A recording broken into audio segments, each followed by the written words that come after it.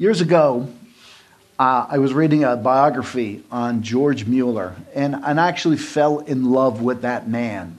A man who lived in the 1800s. He was originally an evangelist and would go from door to door, would be out in the street corners, would do all kinds of things in his evangelism. Eventually, he became a director of an orphanage called Ashley Down.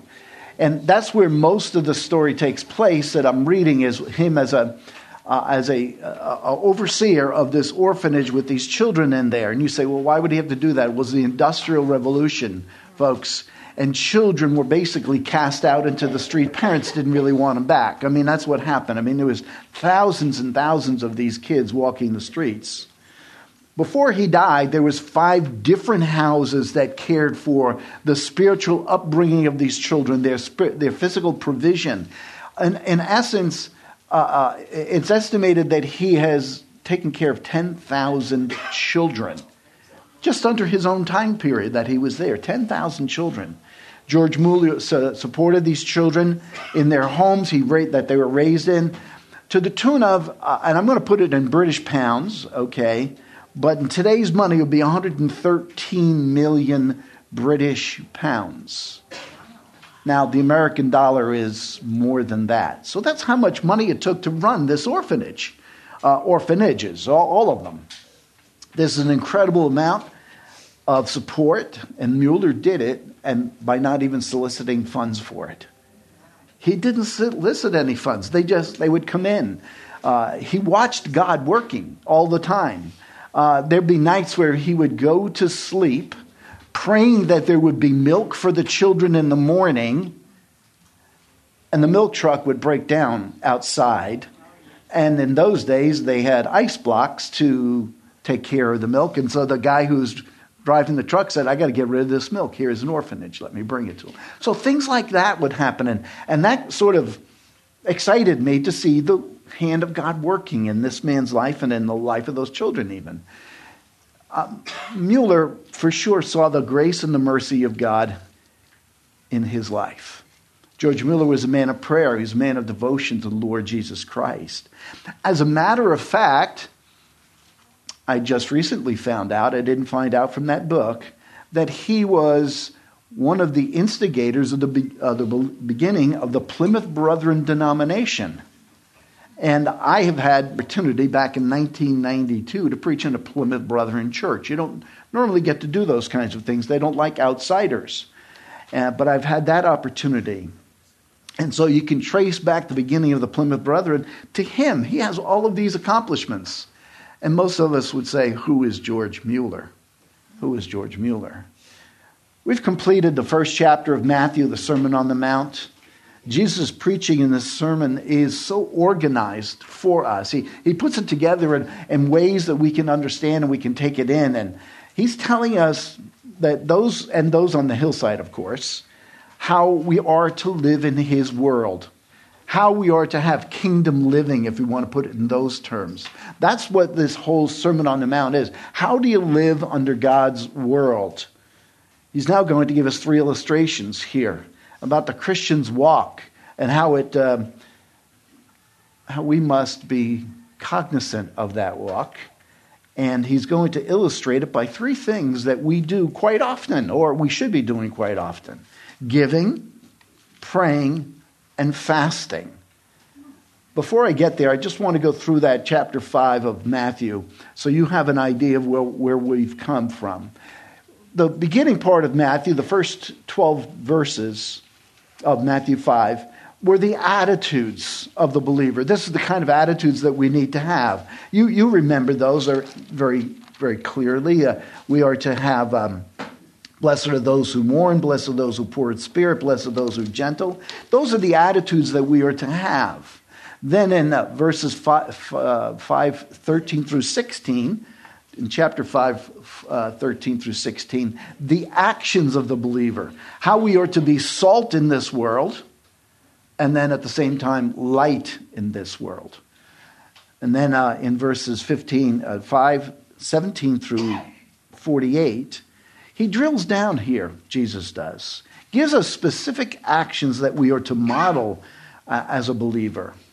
Here we learn that righteousness was greater needed to be greater than the scribes and the Pharisees. That those teachers of the Word of God weren't the epitome of everything, but you had to go down deeper than even they were to be righteous, truly righteous. And he gives us those illustrations. Jesus is now going to give us 3 illustrations of specific responsibilities. The specific responsibilities of believers. These are responsibilities we have before a righteous and holy God. And God knows our heart in all of these. Jesus is going to teach us that true righteous behavior of the believer is not to be put on display. It's something to be hidden. It's something that it needs to be seen specifically by God. And he knows each of our hearts. And he knows each of our reasons for doing things. He's going to do that in chapter 6, verses 1 through 18. We're only going to look at a few verses today. But it's going to be with the idea of the backdrop of the giving, the praying, and the fasting as those subjects. The activities of Jewish religion is what they really are. They're activities of the Christian religion as well. Let me read chapter 6, verses 1 through 4. And Jesus says this, "Beware of practicing your righteousness before men to be noticed by them. Otherwise, you'll have no reward with your Father who is in heaven. So, when you give to the poor, do not sound a trumpet before you, as the hypocrites do in the synagogues and in the streets, so that they may be honored by men. Truly, I say to you, they have their reward in full. But when you give to the poor, do not let your left hand know what your right hand is doing, so that your giving will be in secret, and your Father who sees what is done in secret will reward you." This is a powerful portion of Scripture, folks. It's one that we don't look at very often, especially with the aspect of giving.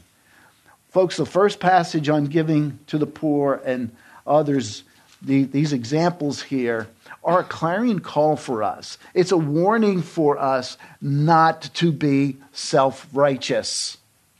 That's what it's telling us, is not to be self-righteous. It is a warning against the idea of receiving your reward here on earth. And that's what will happen. If you give to be seen by others, look what I've done. You know, I built this church and I got my name on the outside of it. Or I've done this or I've done that. You've got your reward right there. It's done. It's over. You have no more reward after that. You don't give to be seen, folks. You don't give to be seen. And that's what Jesus is warning about here. Would you rather receive your reward, folks, here at Grace Community Church or from God himself? You know, it's interesting, and I'm just going to give you a little backdrop, even of giving at Grace Church. You know, you're not known by anybody in the accounting department. You're a number. You get changed to a number. Okay, I'm sorry to say that. Why? Because we don't want to do those kinds of things. We don't want to do those kinds of things. It's really to keep the people who are doing that work to be ignorant of those who are giving. That's the idea. Because you don't want your reward now, today. You want it later. So it's not a difficult question to answer when I ask the question, do you want your reward now from Grace Community Church, or you want it later? I don't think there'd be any question in your mind. Yet so many have the tendency, listen to this, so many have the tendency to want to be noticed now. They want to be noticed now. They want to be thanked now. They want to be admired now for their good deeds, or why didn't anybody recognize when I did that? Or why didn't anybody notice me when I did this? That's what we hunger for and thirst in our own human soul at times. But here in verse 1, the principle of the teaching of Jesus here is to beware of practicing your righteousness before men to be noticed by them. That's difficult, isn't it? That's difficult. Beware, by the way, is a command. It means to pay attention. Consciously avoid your self-righteous actions. Set aside your thinking of being noticed. Put that away.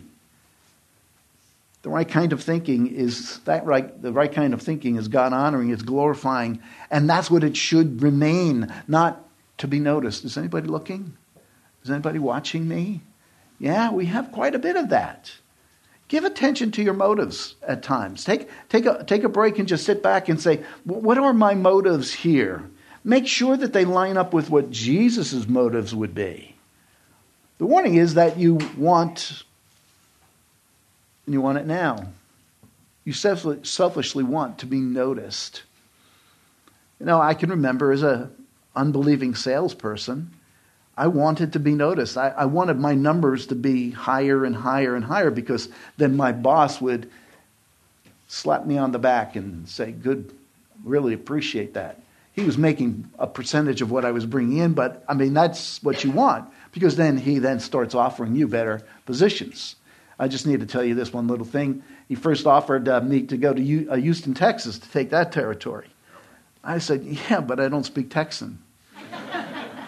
Then he said, how about Chicago, Illinois? I said, I don't have heavy winter clothes.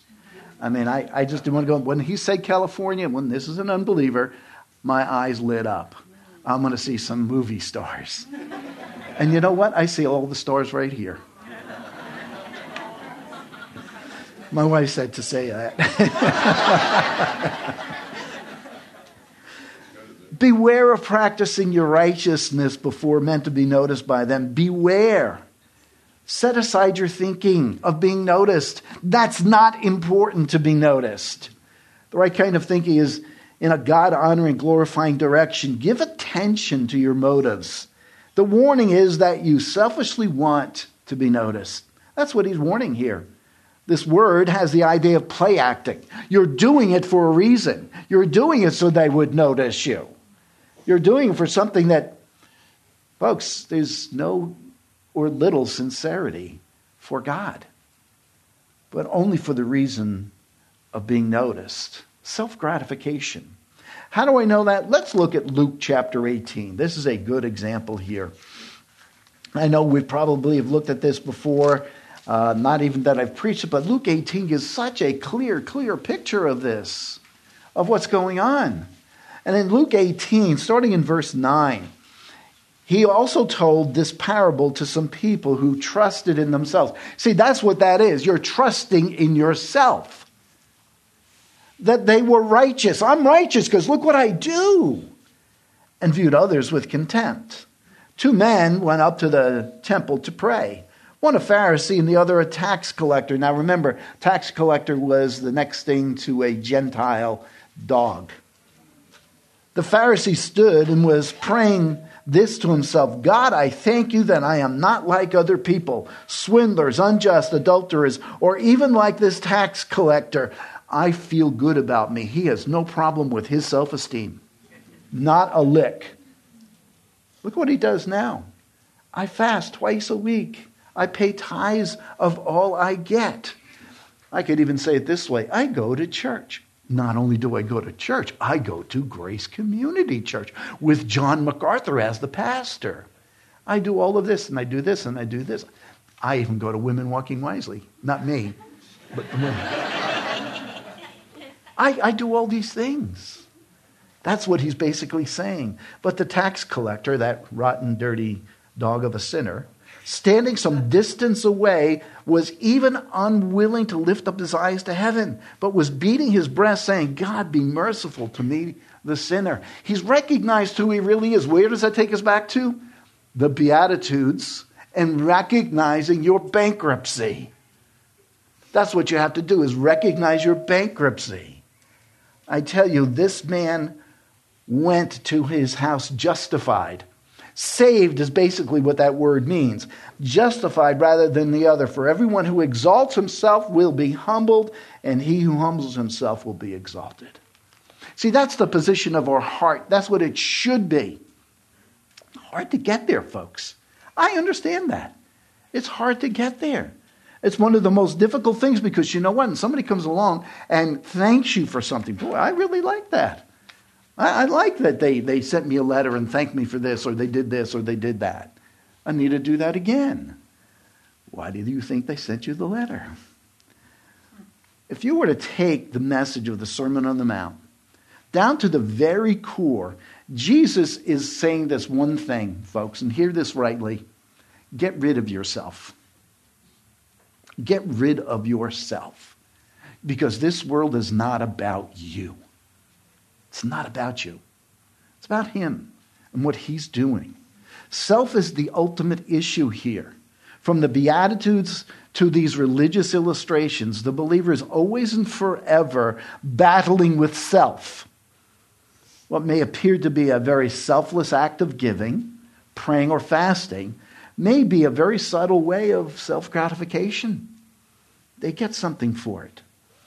Ed Welch wrote this book, and you got to hear the title of this book. I love the title, and that's the reason I bought it, and so then I started reading it. And the title is this: What do they think about me? Why do I care? What do they think about me? Why do I care? And of course, his premise there is that there's this battle that goes on in our flesh. We want acceptance. We want recognition.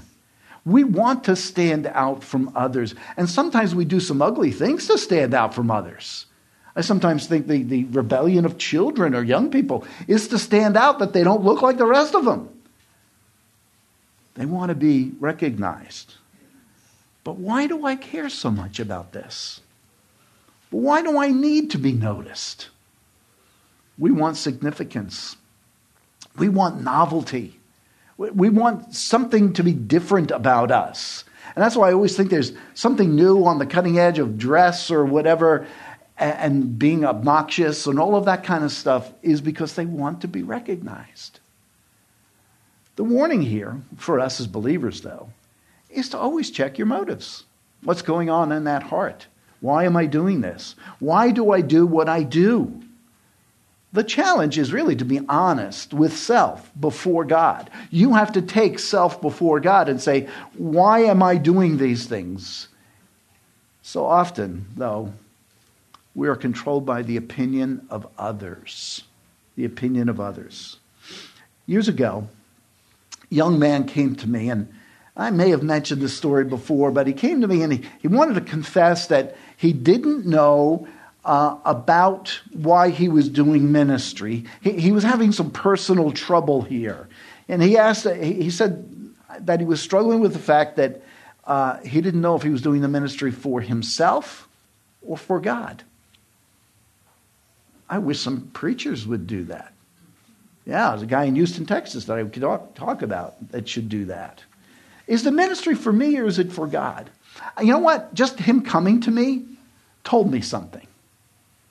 That he truly was doing it for the Lord, but he wanted to make sure it didn't cross over.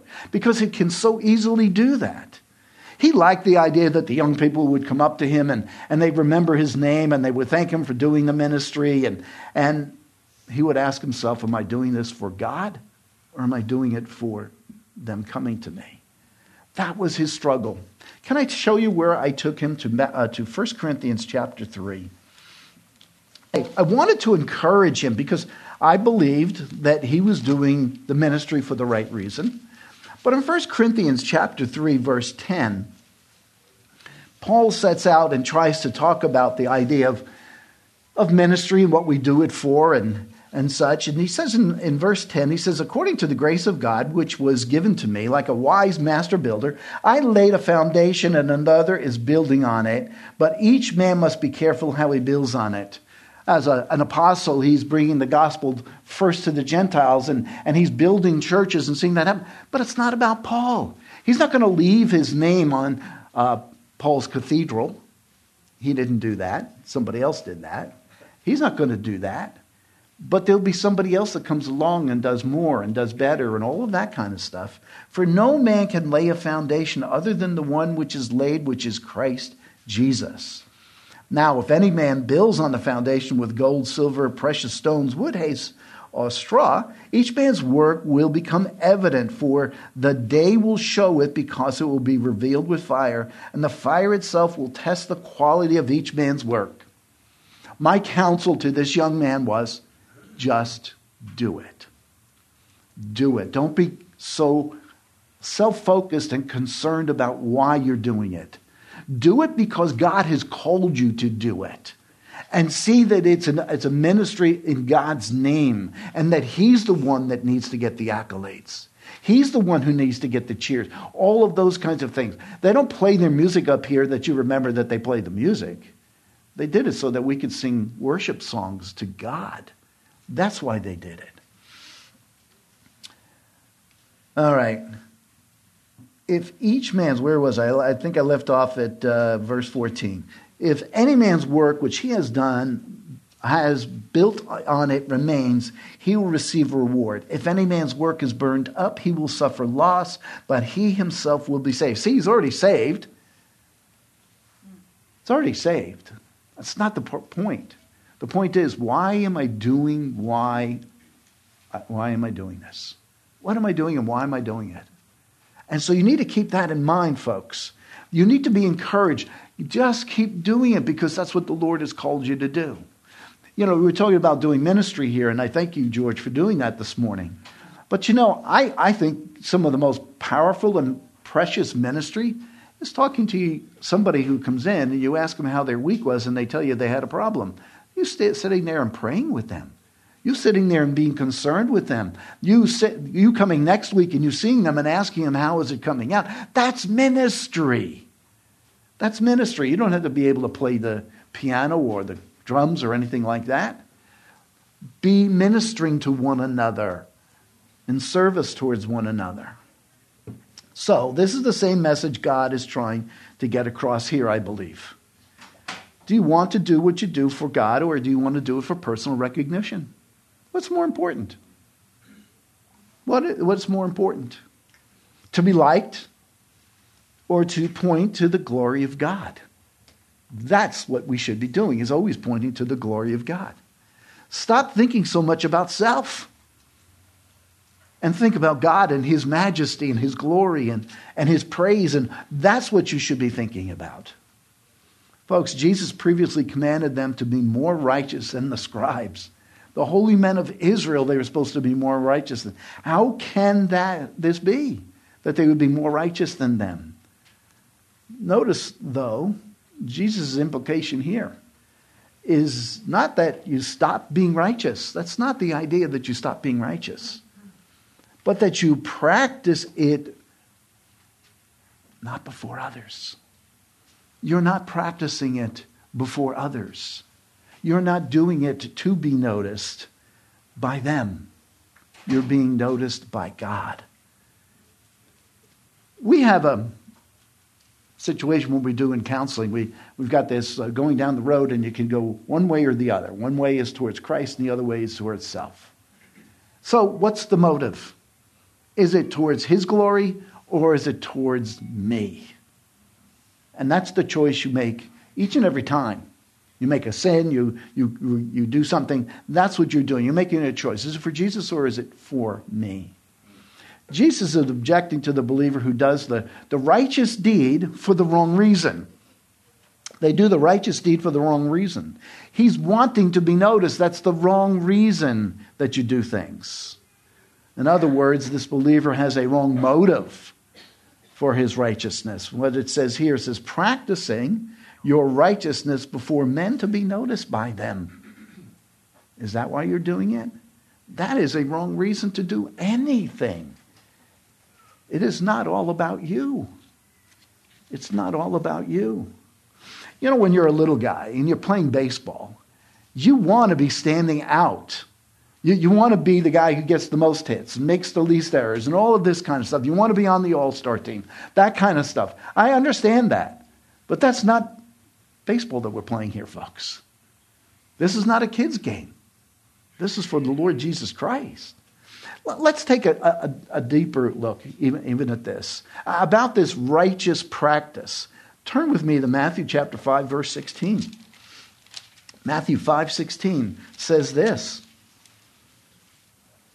5:16 says this. Let your light shine before men in such a way that they may see your good works and glorify your Father who is in heaven. We got a problem here. We got a problem here. Wait a minute. Over here he says, don't practice this to be noticed by men. And over here he says, let your light shine before men. Yes, I'm going to try to answer this. You want your neighbor, your unbelieving friend, maybe an unbelieving relative, to notice your good works, but not for the reason of patting you on the back. For the reason of being able to say, the only way I can do this is because of what he's done in my life.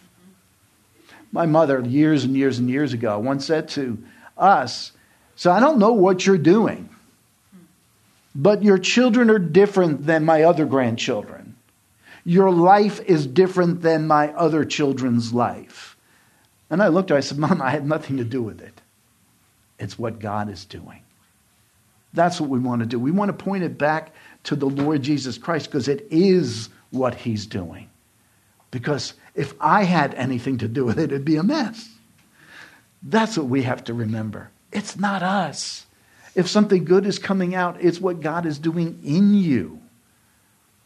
Yes, you want to be able to let your light shine, but you're doing it for the right reason.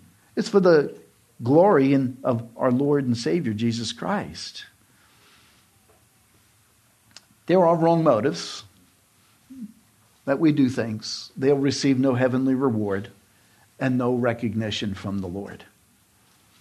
In Matthew 5:16, this refers to your whole of your life, not just 3 religious opportunities in the text.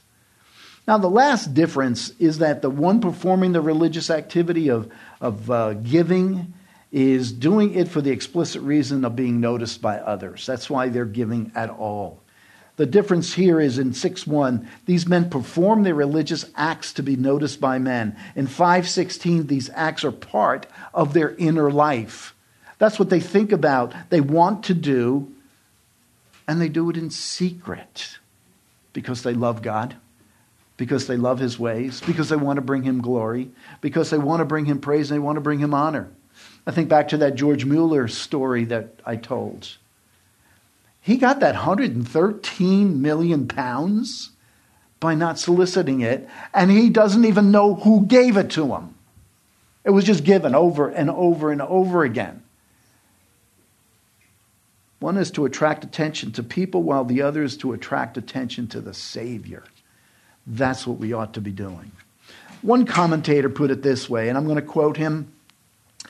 Quote, perhaps no one sets out to be a hypocrite, because he's calling the one who's acting as a hypocrite, and that's what basically the passage is saying. The hypocrite may start well, doing good innocently.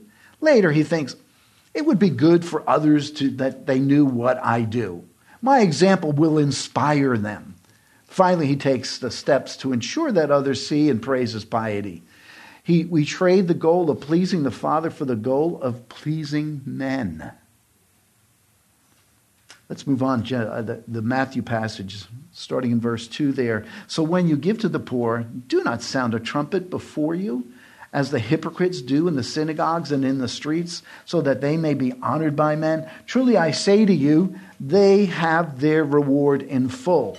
But when you give to the poor, do not let your left hand know what your right hand is doing, so that your giving will be in secret, and your Father who sees what is done in secret will reward you. That George Mueller story just sticks with me, and sticks right there. The benefits, the gifts that he got was anonymous. All that was happening in that man's life was anonymous because he was a man of prayer, and God answered his prayers. Not for selfishness' sake, but for glory to God. You see, God takes care of his people.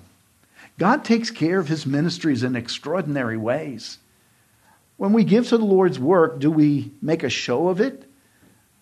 That's your reward. It's over. 6:2 says this. So when you give to the poor, do not sound a trumpet before you as the hypocrites do in the synagogues and the streets. Notice in this passage there is an expectation, what? Of giving already. You already give to the needy. So when you give to the poor, do not stop. just with the idea of you want to hide. I shouldn't let anybody know. Now don't stop. That's not the idea.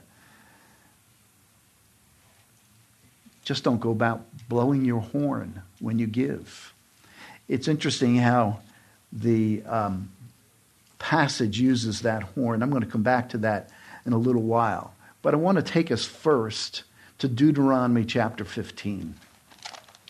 Deuteronomy 15, this Old Testament passage, tells us about God's care for the poor. God cared for the poor. You can see in passages where it says, don't take all of your crops, leave some of the crops there for the poor, that they may clean up after you and take whatever food is left.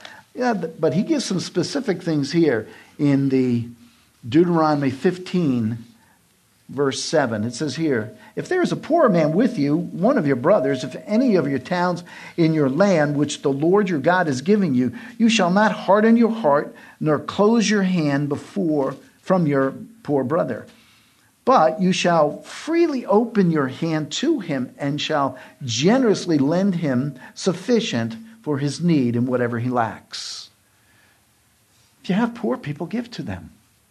I've mentioned it before. We have the Deacons Fund. That's one way of doing it. We take care of families here at Grace Church that way, where we can give them food, we can give them shelter, all kinds of things. That's the way it should be done. Verse 10, you shall generously give to him, and your heart shall not be grieved when you give to him, because for this thing the Lord your God will bless you in all your work and in all your undertakings. For the poor will never cease to be in the land. Therefore I command you, saying, you shall freely open your hand to your brother, to your needy, and poor in your land. Freely open it. Give. Give. I know this is specifically talking about the poor, but give is what you're supposed to be doing. One of the most sacred responsibilities for the Jew was to give. And they did. When they went in the synagogue, they gave. But there were some who tooted their horn, let everybody know what they're doing and how much they're doing it. And there were some who went in and quietly put it in there. Whatever it was, little or much. The word for righteousness here, and I think you'll enjoy this, the word for righteousness that Jesus is using here, in the Hebrew, okay, I want to say in the Hebrew, is also the same word for almsgiving. They're both the same word. So when you give to the poor, you're doing a righteous deed there. You're doing a righteous thing. Jesus is telling his listeners and us to continue to give. Those who have needs, we should be taking care of them. Notice what it's talking about our brother, meaning within the context of the church, which is in the body of Christ. The motivation for your action is key. It's the most important thing. It's to honor the Lord, not taking credit for yourself. Do not look for a wing in some hospital or some church to be named after you because of your generosity. So many people do that, and it's offensive. You walk in a hospital and you see all of these names up there on placards and all of that. I like the one that says anonymous.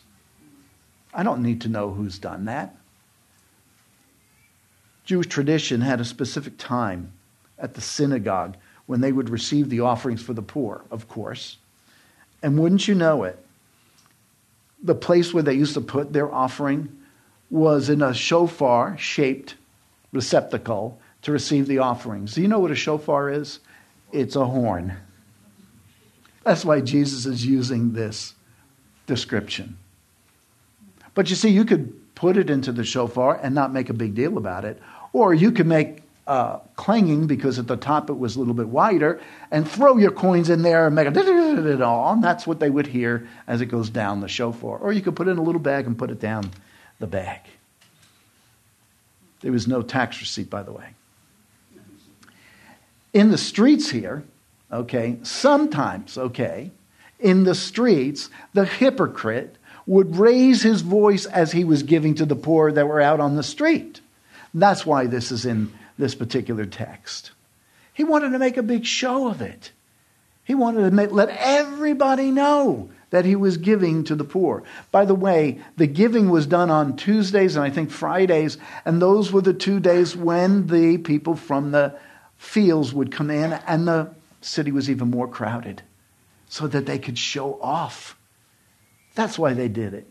These were hypocrites. These were hypocrites. Then and now we have hypocrites. They put on a big show. They want to be noticed for their good works, for what they're doing in their community. Jesus is saying this, as the hypocrites, as the actors, as the phonies, do not display your righteousness like that. Sinclair Ferguson said this, and this ought to stick out for all of us. Listen to it. He says, throughout this section of the sermon, our Lord hints that the real trouble with the heart of the hypocrite is that he does not know God as his heavenly Father. That's a scary thought, isn't it? The hypocrite doesn't know God as his heavenly Father. He is insecure before God and therefore seeks security in what his fellow man thinks about him. Yeah. Much easier to get that pat on the back from somebody that you can actually feel the pat on your back than know whether God was pleased or not. And so we go for that. We settle for less rather than more. 6:2, truly I say to you, they have their reward in full. You see, they get all they deserve. They receive what is due in full. The applause of men and not of God. The word reward here is a technical word. It's for receiving in full and getting a receipt in return. The receipt is this, the praise of men. And it's over. It dissipates. It's gone. How do I know? Let's look at Mark 12. There's this little vignette here. In Mark 12, starting in verse 41,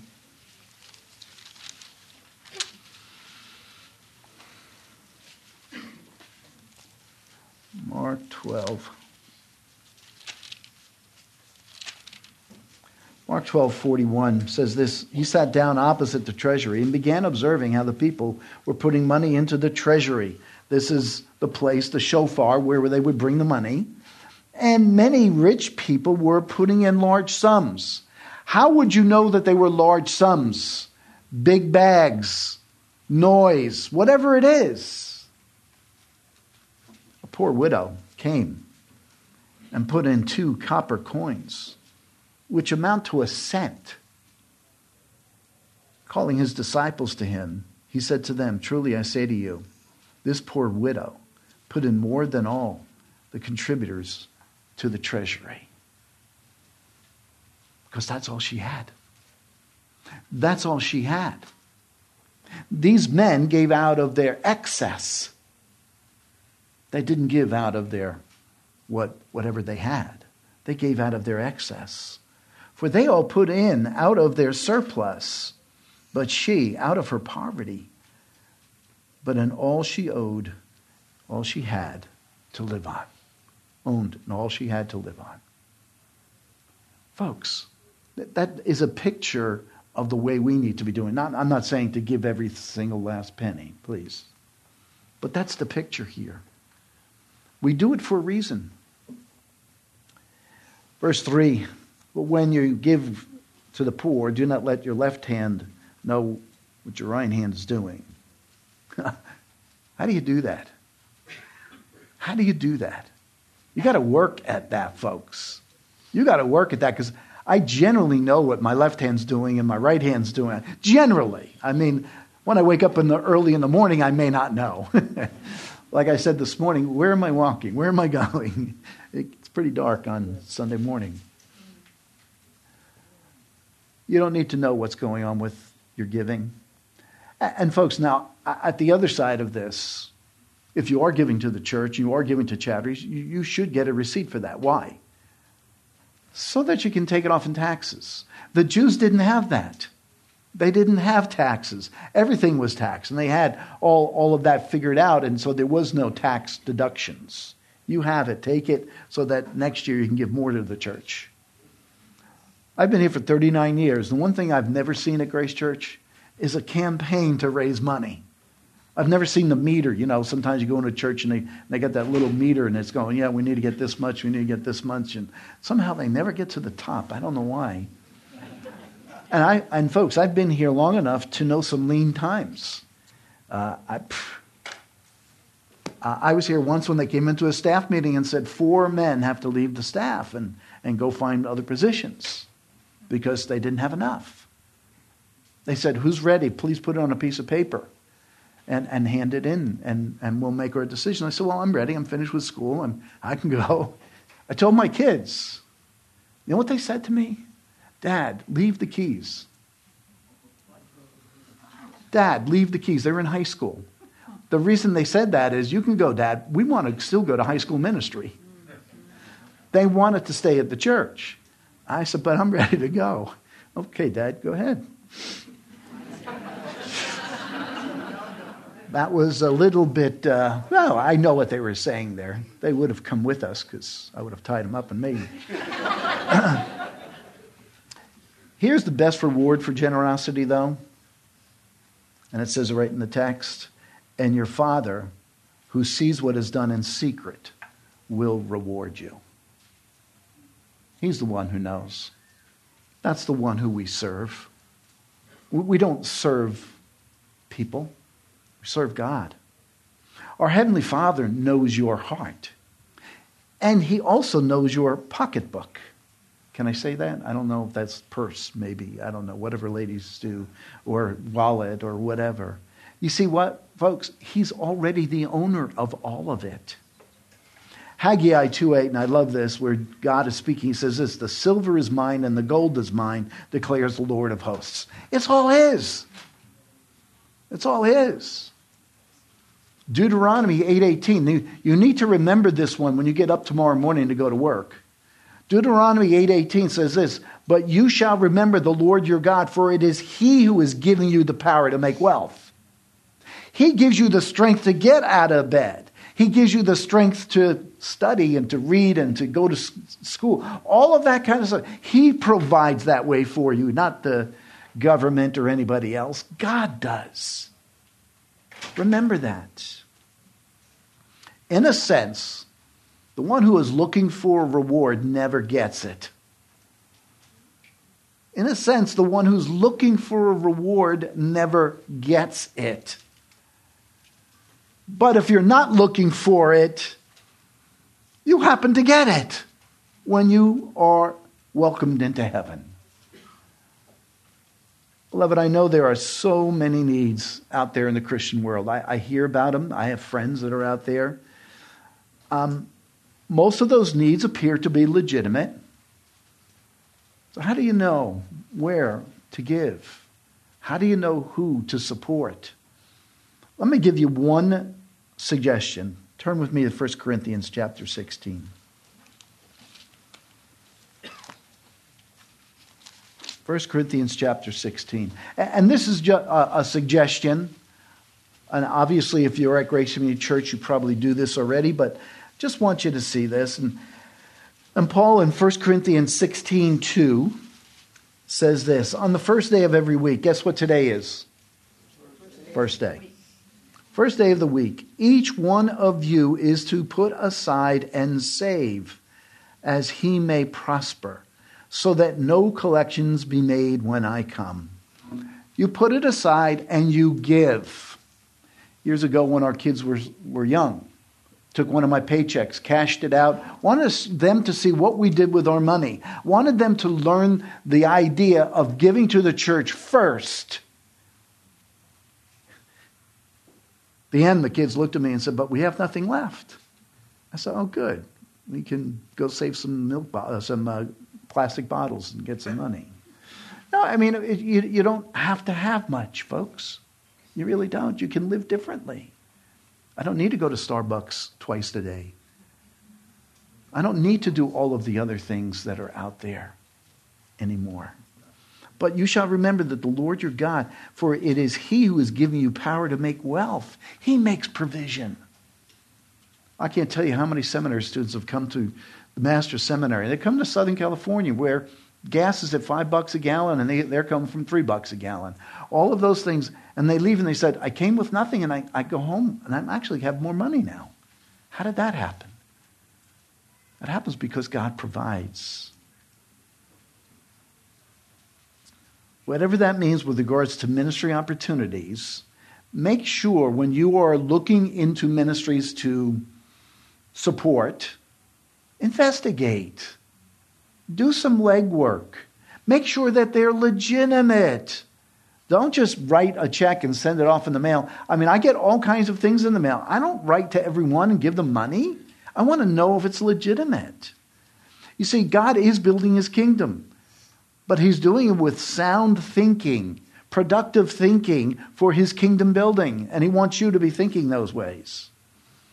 These are personal decisions. Can I say that as well? Nobody's going to go around and check how much you're giving. I do know of a pastor who did that once, not at this church, at another church, and I said, what in the world are you doing? What in the world are you doing? These are personal decisions. If you're a married couple, you need to talk about it, discuss it, determine what is appropriate. I know a woman who was getting an allowance from her husband. 30 years of getting an allowance from her husband. She has all this money put away, which she invested, and she's made a bundle of money. And she gives it to the church like crazy. I'm going, that was just simple. Taking something little, making it into much. We live too high. We could live a lot lower. 2 Corinthians chapter 9. This is the most important thing to know about giving. You don't want to be noticed by others. You want to be noticed by God. This is how he notices you. 2 Corinthians 9:7. It says this, each one must do just as he has purposed in his heart. So if you said you're going to do it, you should do it. Not grudgingly or under compulsion, for God loves a cheerful giver. You don't give and say, oh, I don't have anything this week and complain or anything else. I can't go to Starbucks, big deal. You can join me. I don't go to Starbucks either. There's no reason to go to Starbucks. Folks, God wants a cheerful giver. He wants you to give because you want to give. Not even because you want to receive that reward in heaven from him. He wants you to give because you want his work to continue and you want his work to grow. Let me pray. Father, just thinking of this first subject of giving. The next one in this text is praying, and the last one is fasting.